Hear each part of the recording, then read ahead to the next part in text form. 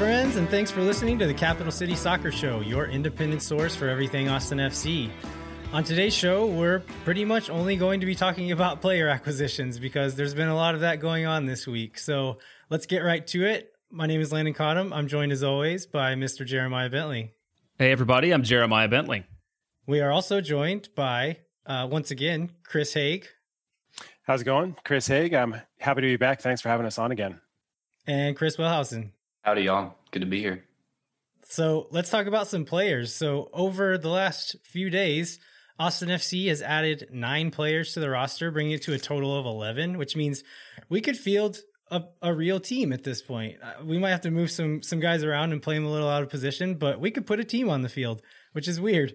So we're going to go through all those players. Before we jump in and kind of digging into the details, what were y'all's your initial impressions of these signings? The trade window and the draft picks. Well, collectively, I think I said this originally, like I was not super excited about it because honestly, a lot of it was like they didn't pick the guys that I wanted them to pick when I went through my mock expansion drafts picks. And so somehow Claudio thinks he like knows more about soccer than I do. But Fool. I think, yeah, what's wrong? What's his deal? But, I mean, clearly there's a plan and they're putting together the pieces of the plan. I'm ready for the whole plan to come together. And while I appreciate seeing a little bit more of it now, I'm ready for it to be revealed. And I mean, the big thing for me is I'm still not sure where a lot of the goals are going to come from. So I'd be curious to hear what the rest of y'all think about that. Yeah. Chris, what were your initial reactions? Yeah, I'd say, well, I'm a teacher and I'm in the midst of a finals week, so I'm all in grading mode. So I would say, like, if I were to give this a grade so far, it's just an even B. Like, some things at first it didn't quite make sense, but like Jeremiah said, as you look at it a little more, you can see how it might fit into the bigger plan, the bigger picture. I think the criticism is like there hasn't really been a signing that has made me jump off the couch and get excited. Like, yes, that's awesome. But that's okay because we're going to need players that fill those other roles.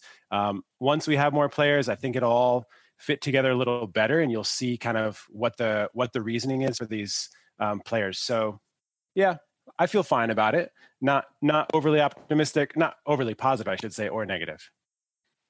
Chris Wellhausen, any thoughts?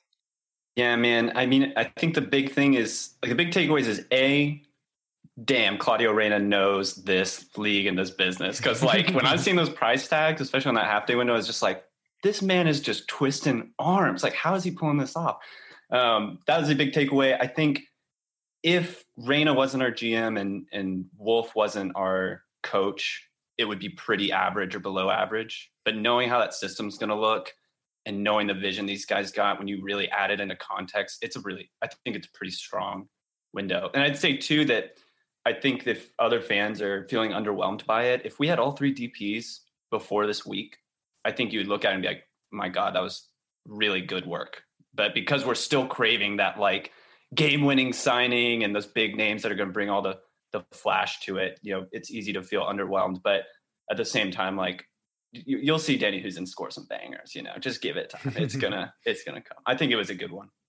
Yeah, so Chris Wellhausen mentioned the money that was spent. I think that's something that stood out to me from the half-day trade window was it seems like we got some good deals for some proven, maybe not proven stars or proven starters for teams, but really good squad depth, really good rotational players who know this league, who we know what they are, right? Like some of these guys, we know exactly what they're going to bring to the table. And I think maybe underpaid or got good value for several of them. So I think that's one thing that stood out to me from the half-day trade window. I guess let's wait and we'll talk a bit more about our reactions to the expansion draft whenever we get into that section of it. But I think we did get some good value for some of these players. Yeah, I just want to add in though that like no international slots used, which is massive. Yeah, so that's big. Is it? So do we have, is it 6 or 8 that we have still available? 6 remaining. 6 remaining, yeah. Okay. Because I guess because Cecilio and Rodney took up 2. Is that right? Right. Okay. Right. Cool. All right. Well, y'all want to jump in and get our hands dirty and talk about some players? Dude, I'm ready to get down and dirty. Let's do this. All right. So, Chris Wellhausen, you have been assigned Nick Lima. Tell us about Nick Lima. Well, y'all just clearly wanted to start it with the best one. Like, I'm going to be so bold to say I think this is the best signing we've made, like, full stop. But Nick Lima, right back from San Jose, we got for $500K in GAM, which is general allocation money for any of you who spend your time not following this league on an obsessive level like me. And, 26 years old, 100 caps for San Jose, has played minutes with the national team in which Josh Wolf, our head coach, was an assistant coach at the time. And it's worth noting when he did that, that's kind of when he really broke out, was when he got minutes with that national team and played under the system that will very much reflect ours and looked amazing. He's got 7 goals and 7 assists in 100 games for San Jose. And I can say after watching some clips of it, those 7 goals are all certified bangers. I mean, my Lord, the dude loves a shot from outside the box. Like, I'm so amped up about it. But he's a great signing. He makes a lot of sense. He's versatile. He can play both left and right back, even though he's more dominant on the right. And he's a player in his prime. And, I think the big takeaway with Lima is it's really hard to build a good defense in this league. And it's hard to find good fullbacks. And I think in Wolf's system, I feel really, really confident he could be a top 3 fullback in the league when he's really fit into a system that works for him. Because you got to think, like, being a defender at San Jose is like trying to constantly put out a dumpster fire because they're just constantly moving, man marking. Like, it's just chaos control, So I feel really good about him. I agree with you there. I think this is the only player we've signed so far that is, well, I would put him and Cecilio in this category. I think both of them are going to be like pretty good players in this league. Lima, I'd say, is like, I think you're right. I think he is a very good fullback in MLS. I think Cecilio will be in that same category, like guys that we know that we can depend on in that first season for sure. And I would also just add, I think I was reading, right, that Lima, just like you were saying, Chris, about the system in San Jose, like he also, I read, maybe wasn't just fully bought in, like didn't really like playing in that system. So like you said, put him in another system where he can really play in a way that he likes. And I think he'll do well. Absolutely. All right. Any other thoughts on Nick Lima before we move on? Just brace yourself for all the bangers. That's all I have to say. Like nonstop. I do think there's like a certain type of goal that can only be scored by a fullback. Yeah, and Nick Lima is got a PhD in the goal you're describing. I swear to God. I was like watching those videos late last night and was like, I guess I'm not sleeping now because I'm hyped up. All right. Next player we're going to talk about is Ulises Segura. That's Jeremiah. Jeremiah, who's Ulises Segura? He's a versatile midfielder, which I think is something that we'll hear a lot about. We heard them talk about versatility and flexibility a lot leading up to the selections. We heard them talk about it when they talked about it, a lot of players. But yeah, he can play both box to box and in the flank.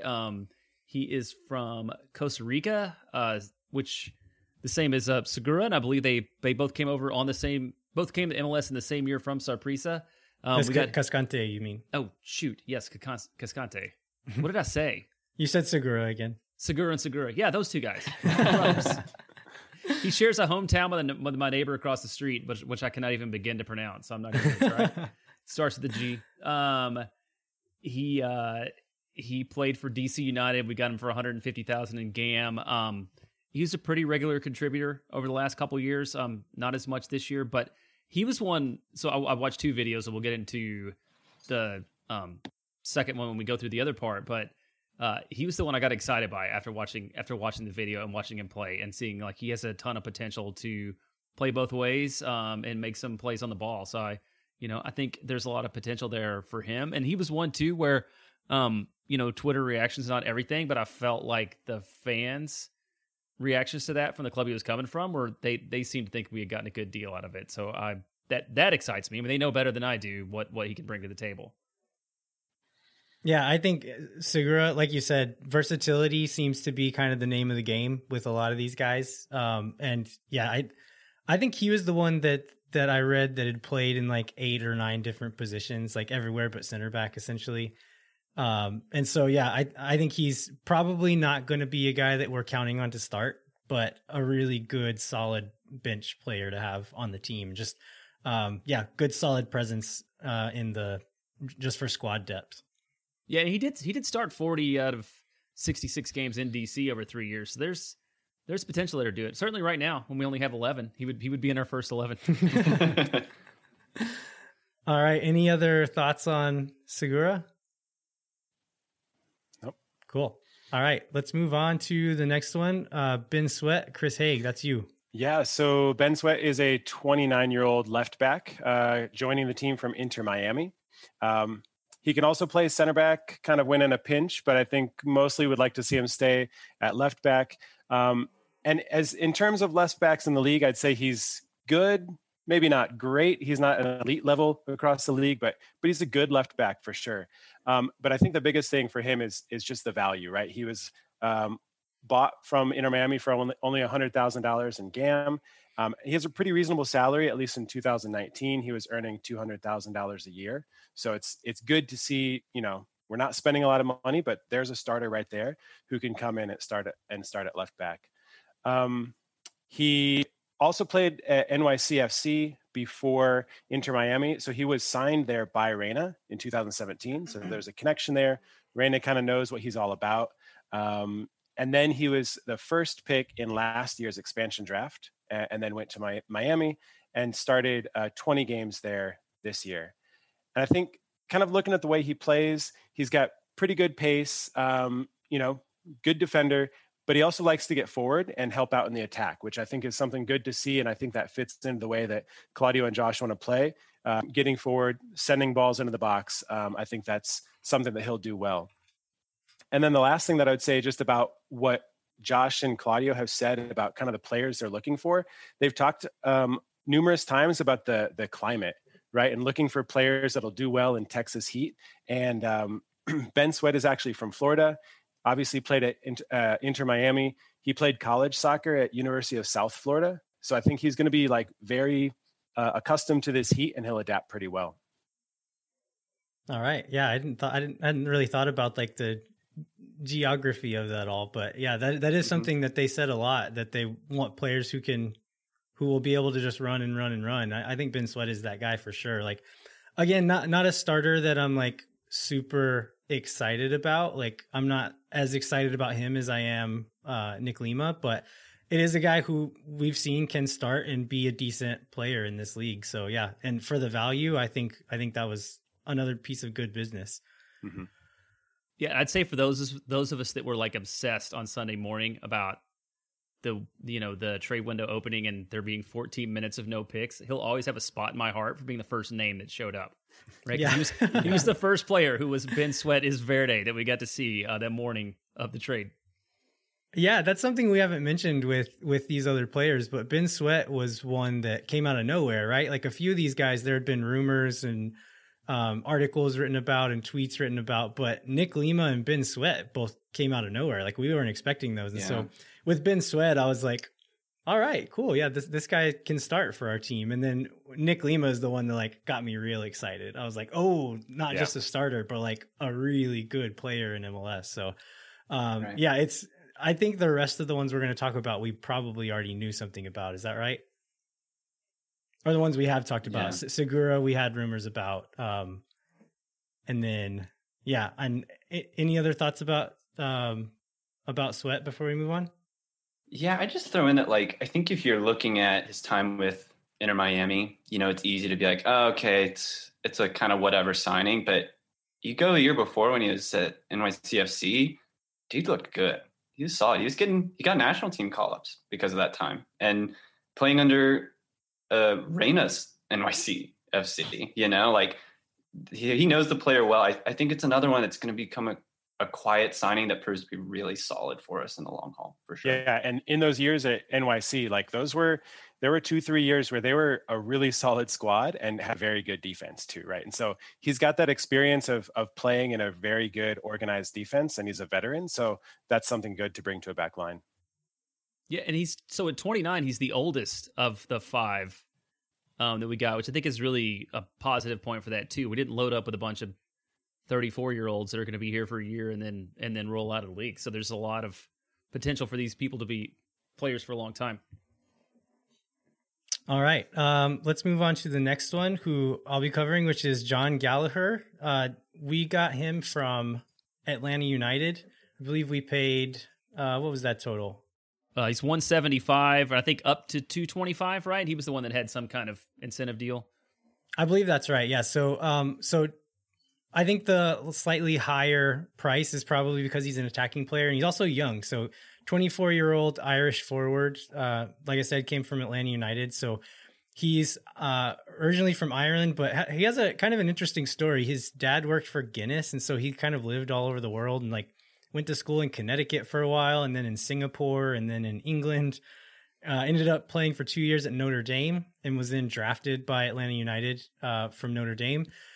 He kind of played for Atlanta United too, played some right back, actually mostly right back for Atlanta United too.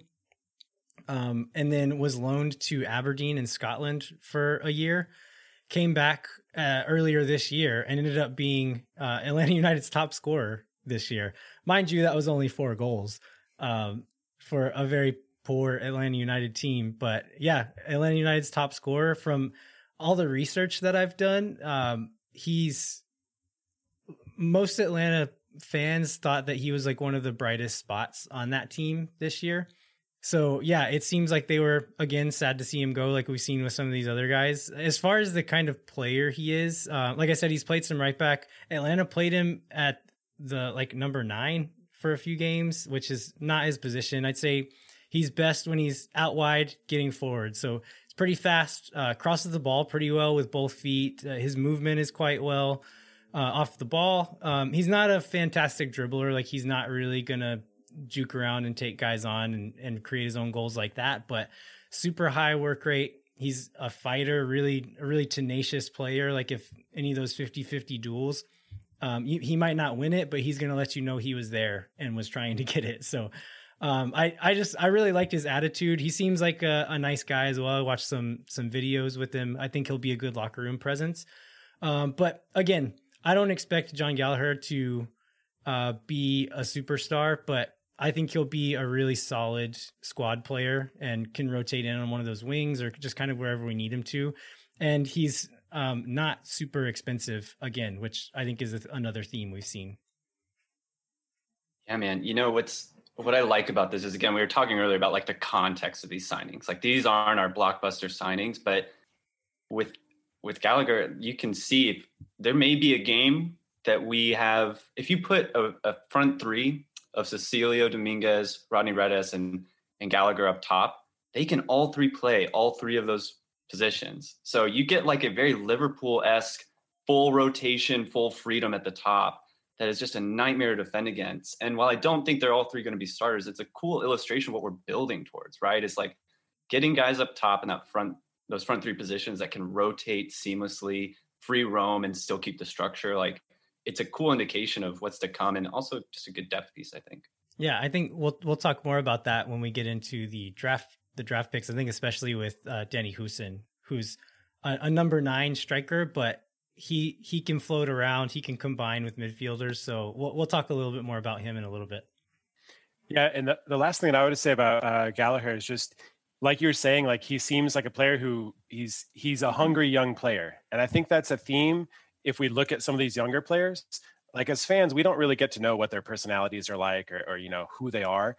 But it sounds like from what Claudio said is that these younger players they're trying to get are hungry. They want playing time. They're going to compete for minutes. And that's only good for the culture of the club, right? Because if you bring in other players who are a little bit older, they don't have a guaranteed spot. They've got to work hard because there are these younger players who are talented, but they're going to fight for that, fight for playing time too. So I think that's a positive thing as well. Yeah. So that reminds me of something else is like Gallagher he's had to fight for every minute he's gotten so far. So I think he finished like kind of his youth age career in England and was not really like at a place yet where he was going to go and be impactful at a high level English team. And so I think that's when he decided to go over to Notre Dame and play college soccer. and he's traveled literally all over the world to be able to get minutes and to improve and to grow. And so I think you're right. I think he is really hungry and wants to prove himself and really wants to grow and be part of something bigger. So I think he'll be a really good a good squad depth that is going to push the people in front of him, because he's not going to just sit back and relax. He's going to be fighting for those minutes. I do hope that they got some sunscreen for that boy, though, because that announcement pic, so red, he was looking so red. I was just like, oh, this is going to, like, I know you can run, but can you lather up, my guy? Like, this is going to be a lot. Yeah, I was like Miami, Costa Rica, Ireland. Like, one of these doesn't really fit. All right. So the last one we'll just touch on briefly, because this is one of the ones we had rumors about. So we covered him on the last episode, which is Julio Cascante. He's another Costa Rican player, played on the same Saprissa team with Ulises Segura, is coming here from Portland. And so where we see him fitting into the squad, I think he'll be kind of like a rotational center back. Could challenge for a starting spot, definitely, but I really feel like we're going to have at least one more like nailed on starter at center back come in. And then another person, I've heard rumors of maybe Matt Besler being brought in if he's healthy enough, because he's a free agent. So maybe Matt Besler and Cascante could kind of fight over that starter. Chris Wellhausen seems sad about that one. But Matt Besler, if you're listening, you don't need to come here if you decide not to. Anyway, they could bring in someone, and maybe Cascante and the other person would be fighting over that second spot or rotating in and out. And then we'll have like our Walker Zimmerman or our whoever it's going to be, who's like, this is the starter, and the other guys kind of rotate in and out. But one more thing that I wanted to mention about Cascante is I think we theorized about why he was chosen on the last episode. And what I thought was because of his ability on the ball. And so during the press conference later that day after the half day trade window, I asked Claudio that, it's essentially what was it about Cascante that interested you guys? And one of the things he brought up was his ability to kind of start that transition and be an offensive player, not just a defender. And so I think that's another thing that we'll probably be seeing in our defenders is you see it with Lima. Ben Sweat is solid moving forward as well. So I think with our other center back, you'll probably be seeing guys who can carry the ball forward a little bit and are comfortable doing that. So that's all the traded players. I think overall decent haul. Like, we didn't spend a ton of money. The total was 1.175 million, probably 2 starters out of those trades, and then several solid squad depth options. But I think overall I'm pretty pleased with it. Me too. I agree. I think it was a good haul. All right. Well, I think we will take a quick break, and then we'll be back to go through the expansion draft and the 4 players we got in that. So we'll be right back.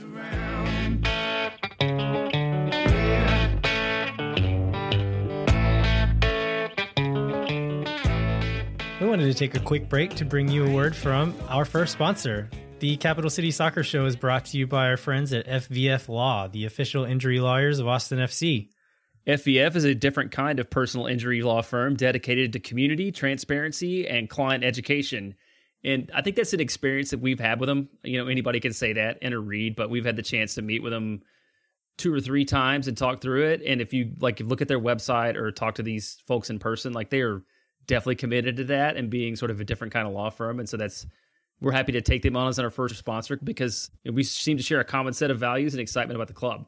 Yeah, absolutely agree. I think there's we wouldn't have agreed to bring on a law firm as just any law firm as a sponsor, but like Jeremiah said, we got to meet these people. We trust them. We think they're doing really good work, and so we're very happy to have them as our first sponsor. So listeners, to find out more about what makes FVF different and why understanding your legal options can dramatically change the outcome of a case, visit fvf.law. Well, you don't need words to tell me things that drive me wild.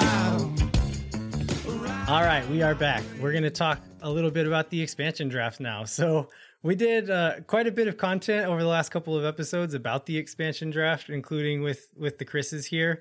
So the day before the expansion draft, they released the list of players who were unprotected, essentially the list of players that we could choose from.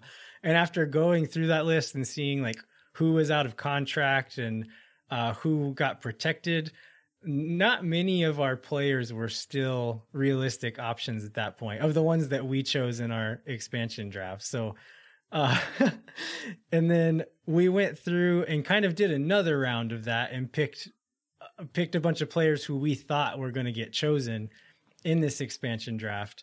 And how many of those did we get right? Was it one? Joe Corona was on at least one. Did you have Joe Corona on your list? No, I had Kamal Miller, but I was cheating. Oh, you did. That's an interesting one. I had Joe Corona. I had Joe Corona. We did well then. Did anybody pick Danny Houston? In my heart, I did. I just didn't want to call it out because I was like, 2 correct picks. That's too much. So out of 20 possible picks, we got 2 of them right. That's okay. That's okay. But okay. So can I just ask, like, how did y'all feel the day that list came out? Yeah, because so the day the list came out, we'll start there and then move on to how we felt during the draft.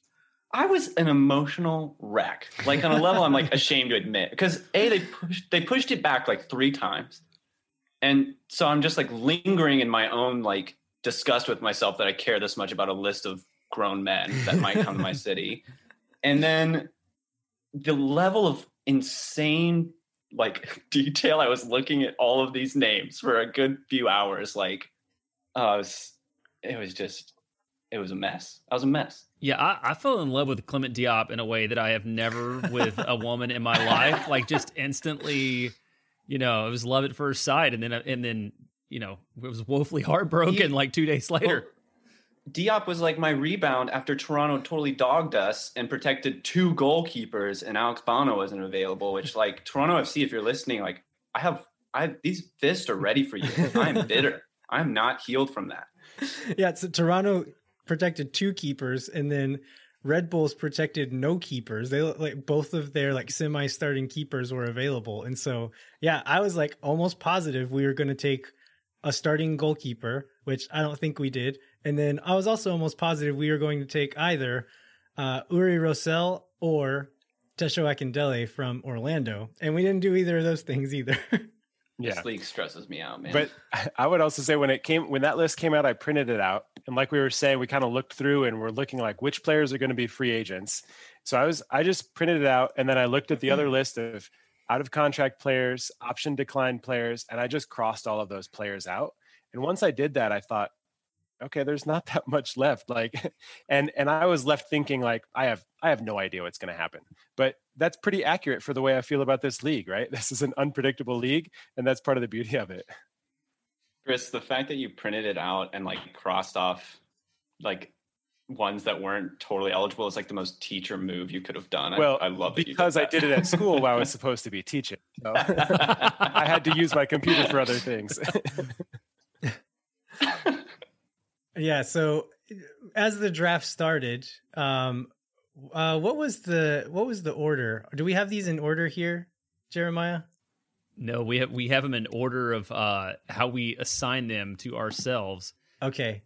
Yeah. Okay. I've got the order here. So first pick was Danny Houston, which I know, Chris, you were jazzed about that one, but that was kind of out of nowhere. Like there were some other strikers that we thought might be picked, but I'm going to be breaking down Danny Houston, so we'll just jump straight into that. So Danny Houston, 29-year-old, he'll be 30 in January. He's a Dutch forward.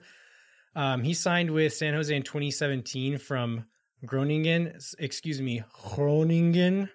I believe is the Dutch pronunciation of it. On his contract with San Jose, he was on $550,000. I don't think there's any way that we're going to be paying him that. Since he was out of contract, we do get to negotiate a new contract with him. I don't think that pick happens if they think they're going to be paying them that much. So I would be very curious to know how much they were paying. I think Chris Bills asked Claudio about this in the press conference, and he declined to answer. So who knows? But I would almost guarantee it's not $500,000. As far as the type of player he is, I think he's really skillful, has got soft feet, good in possession, a pretty good passer. but he's still big enough and athletic enough to be a presence in the box and can stretch the back line when he needs to. And after watching some video on him, I understand why Claudio and Josh really liked him. He's does good, really good at like combination play in the box. Like he's a pretty, like he's not a selfish striker. He will look for the pass if it's there. And I think I was reading some stuff about him. I found an article on quakesepicenter.com, which is a San Jose blog. And they kind of compared him to Wando and how different they are. So like Wondolowski's job is to get in the box, get on the end of a ball. And as far as counterattacks or like build up, Wando's not going to be a part of that really. He's going to move in the box, get open and score. Houston he's not the deadly finisher that Wondolowski is, but he offers a lot of other stuff. So he'll help keep position. He helps him build up play. He's fast enough to kind of be an outlet on the counterattack and push forward there as well. So he's still going to be an asset even if he's not finishing, and can kind of be an assister or a connector in play. I think my biggest concern about this one is I'm not sure. Like, do you guys think they picked him to be the starting number 9, or do you think that they'll be looking to put somebody in front of him there?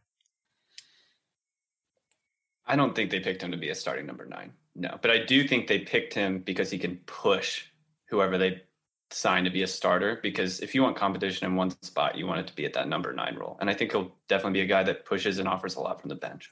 I know. So Chris Wilson, I know you were very excited about Danny Houston. Give us your thoughts on him. I am, man. You know, he wasn't the first that like came to mind when you looked at the list, but again, it all comes down to the context, you know, and I stress this so much because you see all the time players that don't seem flashy. They go to a new team, they go into a system that fits them, and they like explode. And this is the best example of it. You know, if you want to understand what Wolf's system looks like, look at the Columbus Crew under Greg Berhalter, where Wolf was an assistant coach. In that Crew team, there are 3 incredible strikers over the years: Kai Kamara, Ola Kamara, and Gyasi Zardes currently. All 3 of those dudes had their best points in their careers there, and they all have the very similar profile to Danny Houston. You know, all good in build-up, can hold up the ball real quick, link up play, find space well, bit of pace on him, can good in the air. He's going to be the next iteration of that. He's going to fit in the system so well. I think it's going to be like watching this dude go Super Saiyan under Josh Wolf. Like, he just fits the mold, you know? So, like, don't get distracted by, he didn't have he's coming off an injury, or he wasn't, like, mind-blowing at San Jose. Like, he fits the system perfectly. Like, trust the process on this one. I think he's going to be great. I watching video of him, I think he and Cecilio will really enjoy playing together. Just the way that they both kind of float around the box and move around, and really like to kind of do those 1-2s and these little combinations to get in behind the back line. I think they would both fit really well together and like really enjoy playing off of each other there. So that'll be fun to watch. Yeah, and the one thing I'd add too is, like, you mentioned that Dutch team whose name I'm not going to try to pronounce of where he was before, but before that he was at Ajax and he got minutes for both the Dutch national team and Ajax's first team. Like, dude has quality, you know? So like, don't get distracted with the San Jose time. And again, that team I'm not even going to attempt to say, but like, he's got the talent, and if we can pull that out of him, like, maybe he becomes an unexpected starter. Like, he really has that much within him. All right. Any other thoughts on Danny Houston before we move on? Nope. All right. Let's move on to the second pick, who I believe was Jared Stroud. So, Chris Haig, who is Jared Stroud? Yeah, so Jared Stroud, he was the second pick. And when I heard his name, I thought exactly that. Who is Jared Stroud? This was his rookie year, and this past year was his rookie year. So, like, I recognized his name, but just he was not on my radar. So it was kind of a surprise. I wasn't expecting that pick. He's a 24-year-old attacking midfielder from New York Red Bulls. And like I said, this was his rookie season. So he broke into the midfield in New York this year, appeared in 20 matches and started 11 of them. He had 2 assists during that time. So not super productive in terms of goals or assists, but he was getting minutes as a young player. before this year, he was with Red Bulls 2 for 2 years. And that's actually where he's got some impressive results, because in 2019, he logged 15 goals and 9 assists with Red Bulls 2. So you can see what he's capable of there. I think we just have to see whether it translates to MLS and this higher level. A few things about just the way he plays. He's comfortable with both his left and right foot. So I think we'll more than likely see him lining up on the wings. From clips from Red Bulls too, like he also appears comfortable kind of tucking into the middle and playing in the middle. And I think he played more of a central attacking position with them, but I doubt that's where he'll play with us. And you can also, but just from the way he plays, you can see he's got pretty good vision. He's capable of some really nice passes, some good crosses into the box. So as I was watching clips of him, I was thinking like, all right, this guy's good at passing some, making crosses into the box, and then thinking about Danny Hoesen or another target there. Like you can see how it would work and kind of fit together. But I think the biggest takeaway, again, this is a value pick. He's young. He was a rookie last year. He's going to be on a minimum contract. He'll compete for minutes. Don't know if he'll start very often, but he's got that potential to contribute, which I think is really big. The one thing that I remember Claudio bringing up during the draft, like in little interview segments they were doing in between, is just that he mentioned his motor, just like he's another guy that's just going to run forever and will be fit enough to just do all the dirty work that Wolf is going to ask him to do. And so I could see him just being another one of those guys, just going to be a workhorse whenever we need him to be, and we'll kind of plug in wherever we need him to do that work. Yeah, exactly. And I had written down that Wolf said basically the same thing in another interview. I think after the draft, Wolf said he's got an extremely good engine, right? So the same idea. He's just going to work really hard, and if he's not starting, like I can see him as the type of player that you'd bring in 25, 30 minutes at the end of the game, just come in with a lot of energy and see what he can create. Because he's young. Again, kind of like we were talking about in the previous segment, he's hungry, and I think he'll just try to do whatever he can to help out. And he's also 24 years old. Is that right? Yeah, 24. Cool. Yeah. I think this is the point in the draft where I decided to let go of all expectations and just kind of go on a ride with wherever Claudio wanted to take me. We did different reactions then, because I was like, what the hell is going on? Who is this? Yeah. All right, let's go on to pick number 3, which was goalkeeper Brady Scott. I believe that's you, Chris Wilhausen. Oh, you talking about Scott's Tots? Yeah, I've got him. Yeah. He was the youngest signing we've made at 21 years old, or from the expansion draft at least. I think Redis is younger than him by a year, but 21-year-old goalkeeper from Nashville, largely a reserve goalkeeper at Nashville. Really high ceiling. It's kind of the story of this pick. For anyone who's like, is this going to be our starting goalkeeper? No, but what Wolf said about him was he's someone that can push to be that. You know, they said they want 3 keepers that could all make a case for being starters. I think he's just the youth side of those 3. But past this time with Nashville, he spent some time in Germany with Cologne. Again, largely reserved there, came back, played in the USL for Sacramento, then went to Nashville. I think this is like, let's not beat around the bush, like the most underwhelming and kind of surprising signing from the day. But let me break this down for you. And shout out to Taylor Rudolph, because we were texting during the draft or after the draft, and he dropped the most like private investigator hot take I've ever seen. I just like have to read y'all this stuff. So if you're unhyped about Brady Scott, just like buckle up for this. So comparison to our current national team goalkeeper, Zach Steffen, both players went to the 3rd division in Germany, came back, played for a USL team, and then went their way to MLS. At 21 years old, both players were valued at $110K exactly. At 21 years old, they both had exactly 13 caps for the US under 20 national team. And basically, Taylor has like now convinced me this is the second coming of Zach Steffen.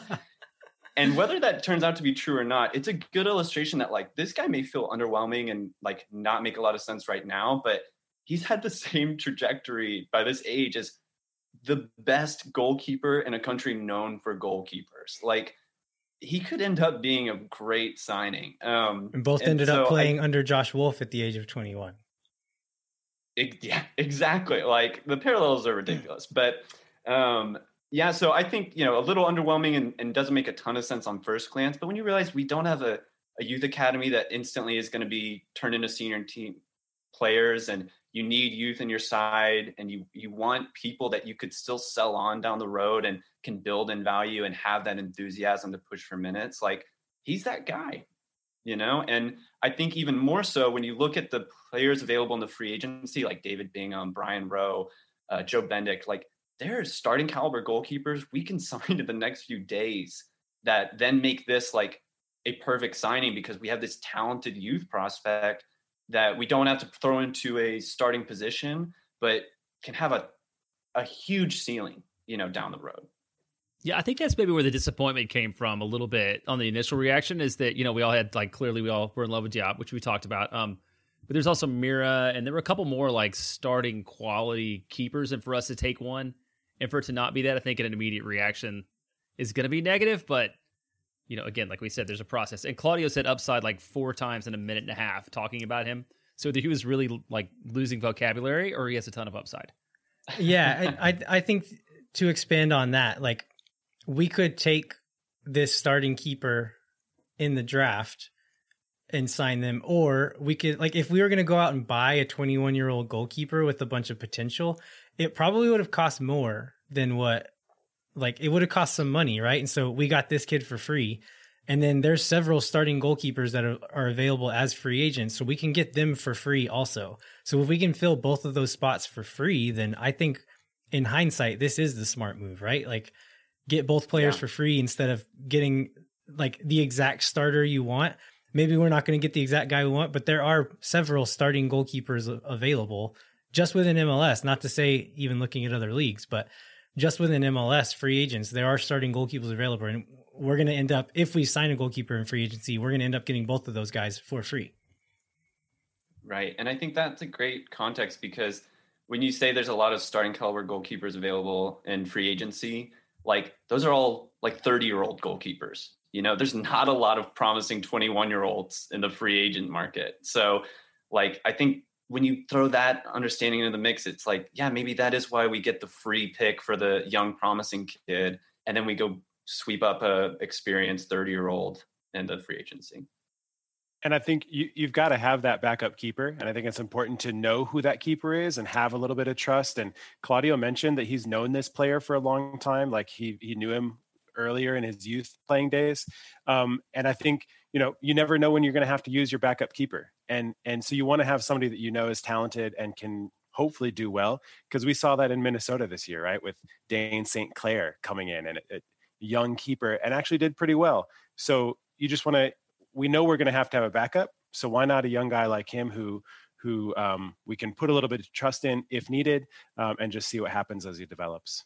That quote from Claudio that you just mentioned sounds like it was inspired by a question from a very intelligent and handsome podcaster. I'm sure it was. Yeah, I think during the thing a little bit disappointing, but in hindsight, I think, yeah, pretty good so far. Let's move on to the last pick. Not the last pick that we kept, which was Joe Corona, and I believe that's you, Jeremiah.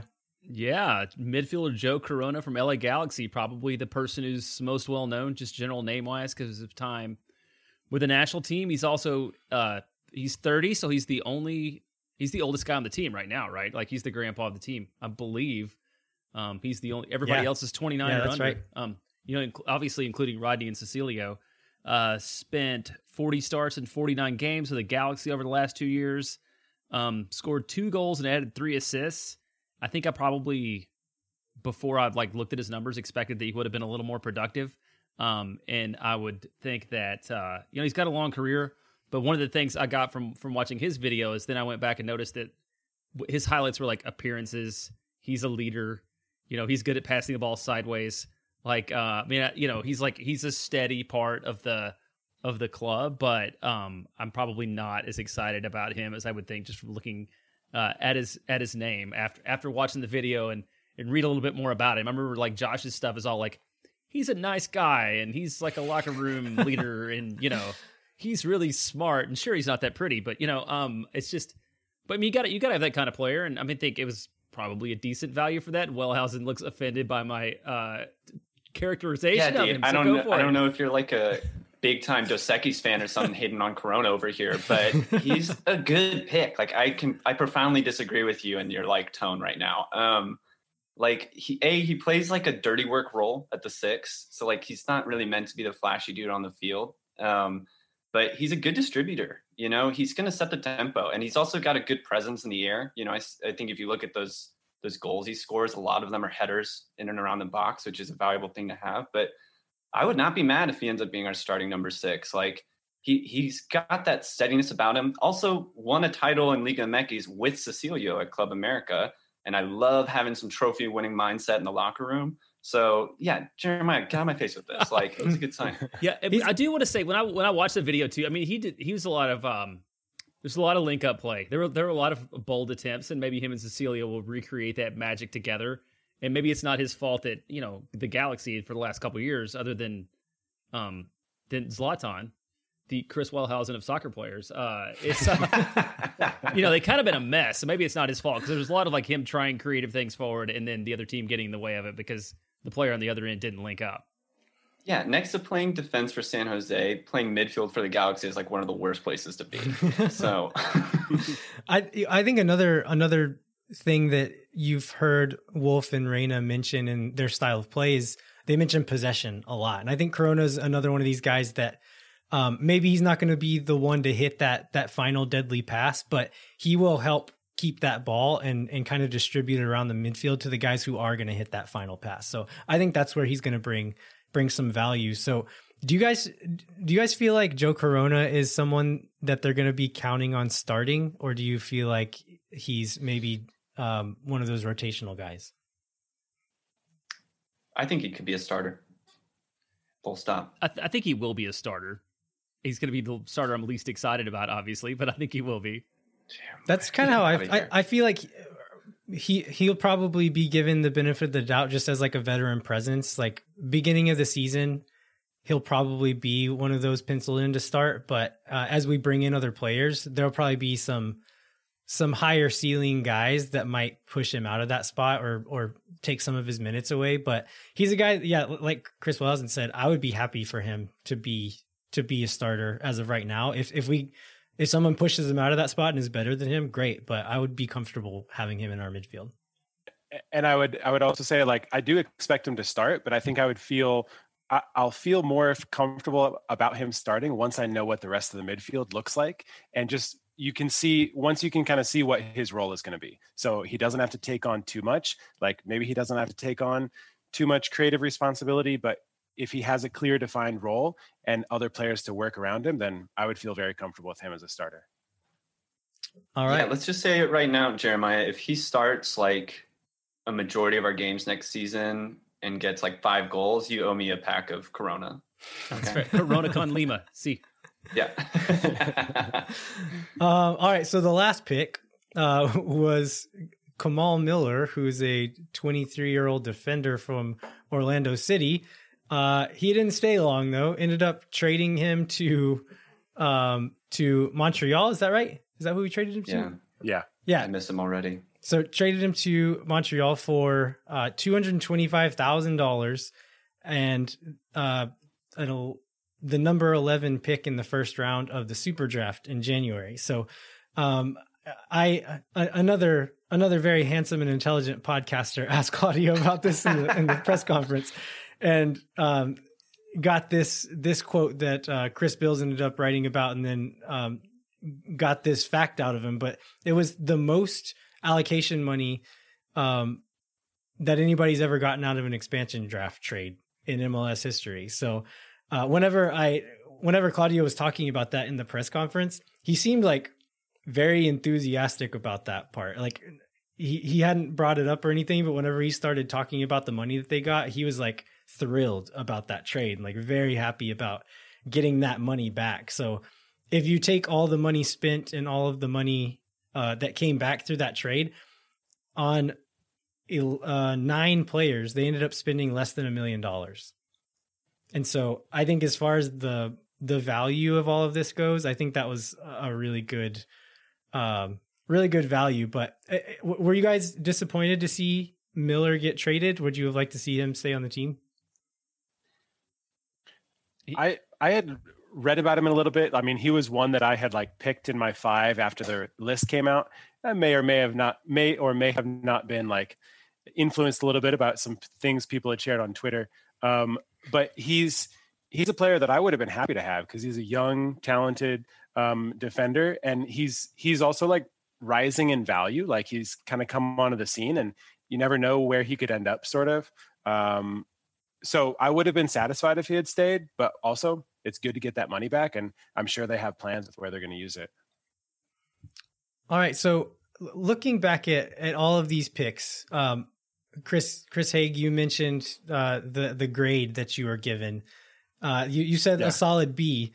I think a lot of that is like context, right? Like I feel like we need to see what they're going to do on their final project before we give them their overall grade. So keeping that in mind, like how do you guys feel about all of these trades and picks that we've made? I mean, overall, I feel good. You know, I really think context is the key here. And like, I'm so sorry for everyone sick of me saying that word, but it's true. And you mentioned like 9 players for less than $1 million. Like the biggest obstacle I hear people talk about with expansion teams is you have to fill a full roster, which is a ton of money. It is very hard to do. Like that is a ton of talent and recruiting to do, to get 9 guys that are all positive, you know, whether they're all starters, doesn't matter. They're all positive signings that every fan I saw from the other teams were upset that we got them, which says a lot. Like for that price, like that's good business. And then when January opens up, we start spending all that TAM money, which we haven't even touched yet. Get those other 2 DPs. Like I think you're going to look back and realize like, wow, we've got some really good depth here. So yeah, I think overall it's good. Yeah, and I would echo that if it ends up being depth, it's all good. Because I think in terms of age, hunger, value, and flexibility, like they got a ton of that. And there's not a lot of dead money, and there's not a lot of, overwrought veterans. And I just hope, I was ready to see the big names. Yeah, sure. I would say I'm not super... There's very few of these players as individuals that I'm super excited about. But I think after doing the research and kind of comparing it to what other teams have done, I think what has me most excited is kind of the groundwork that they're laying to be able to fill the rest of the roster. Because like you said, they haven't spent that much money yet. That means that, I mean, not all of these guys are going to hit, right? Like some of these guys aren't going to work out. They're not going to end up playing that much for us. But we didn't spend very much money on any of those guys. So the guys that we spent real money on, I'd say like Nick Lima, Cecilio Dominguez right now are really the only guys that we've spent real money on. And I'm pretty confident both of those guys are going to play big roles on these teams. The rest of these guys are very low money. If they don't hit, it's not a huge deal. And MLS is a league where if you spend money, you have to be right. Like you can't afford to be wrong because you can't just go buy another guy. It's a salary capped league. So you have to be right on these things. And I feel like they're lining themselves up to be in a really good position to fill these really important roles, and be able to spend that money. Can't guarantee they're going to spend the rest of the money that they've saved smartly. That's going to be the next part, like the next step in this process. Right. So, but I think the groundwork they've laid is very positive so far. Yeah, one other thing I want to throw in though is like if you're like, oh yeah, like I get context, whatever, we're building a team, but like you're eager for like what that finished product looks like, look at NYCFC, the last team Claudio was with. And you mentioned earlier when we were talking about Ben Sweat, like that's a good team. That's not just a good team. Since they've been in the league, that's the most winning team in the league. Like just because they haven't made it across the finish line in the playoffs, like don't be fooled. That's by wins, the best team in the league since they've been introduced. And that's because of their depth. It's because he knew how to build out a full team and get a lot of positive players across the board. And I think that's what we're seeing right now. All right. So there's been some other rumors come out as we're recording this on Wednesday night, and earlier this evening, Anthony Precourt put out a green smoke tweet. And so there's going to be more signings coming very soon, probably tomorrow morning. We didn't want to push this recording back any more than we had to, because we are already kind of underestimated how many players we're going to have to talk about during this one. And so we'll be talking about them on the next show. But one of the rumors that we wanted to mention real quickly, who could be the player that gets announced the day that this episode is released, is Johan Romagna, who is a 22-year-old Colombian center back playing at Club Guarani with Cecilio and Rodney right now. So he's a big, exciting center back. He's kind of one of these all action guys that runs all over the place. He's big, fast, strong, will push the ball forward, likes to carry the ball forward when he gets a chance to. Probably one of the guys that's going to make you pull your hair out every once in a while, but whenever he's not making you pull your hair out, he's going to be really fun and entertaining to watch. So I would honestly be pretty excited to see them sign this guy, because I've really liked watching him play as I've been watching Cecilio and Rodney play for Guarani. So we'll see if that's who the signing is in the morning. If it's not, we'll talk about whoever it is on the next show. Another few things we want to mention before we wrap up are the end of year waivers that happened today on Wednesday. I think there was one player picked in the whole thing. One total player. Yeah. So we'll skip that. Free agency also open today. That'll be a little bit slower moving. I think we have until the 22nd for that process to go through. MLS Super Draft details were released. That's going to be on January 1st. We'll have 21st. Sorry, what did I say? January 1st? January 1st. Yeah, January 21st. January 21st. Austin FC will have 4 total picks. Is that right? Right. 3 rounds. Yeah, with the first pick and the 11th pick, and the 3 out of the 3 rounds. Yeah, so that's something else to look out for. So anyway, in the next month, we're going to see lots of players come through, and we'll be talking about all those as we go. All right, before we wrap up, I wanted to remind you to rate and review and subscribe to the show wherever you get your podcasts. I'd also encourage you to go to capitalcitysoccer.com, where you can find all kinds of Austin FC news and articles. Hopefully everyone has a safe and healthy holiday season. We're going to take a little bit of a slightly longer break, but we're going to be back with the show sometime between Christmas and New Year's to cover whatever news happens between now and then. So we're not going to be gone too long, but we'll probably have some more player signings to talk about. I'd like to thank Chris Wellhausen and Chris Haig for joining us again. Guys, this has been a lot of fun. Thanks so much for coming on again. Yeah, man. Thanks for having us. Yeah, this is a blast. My name is Landon Cottom. I'm Jeremiah Bentley. We'll catch you next time. Is around.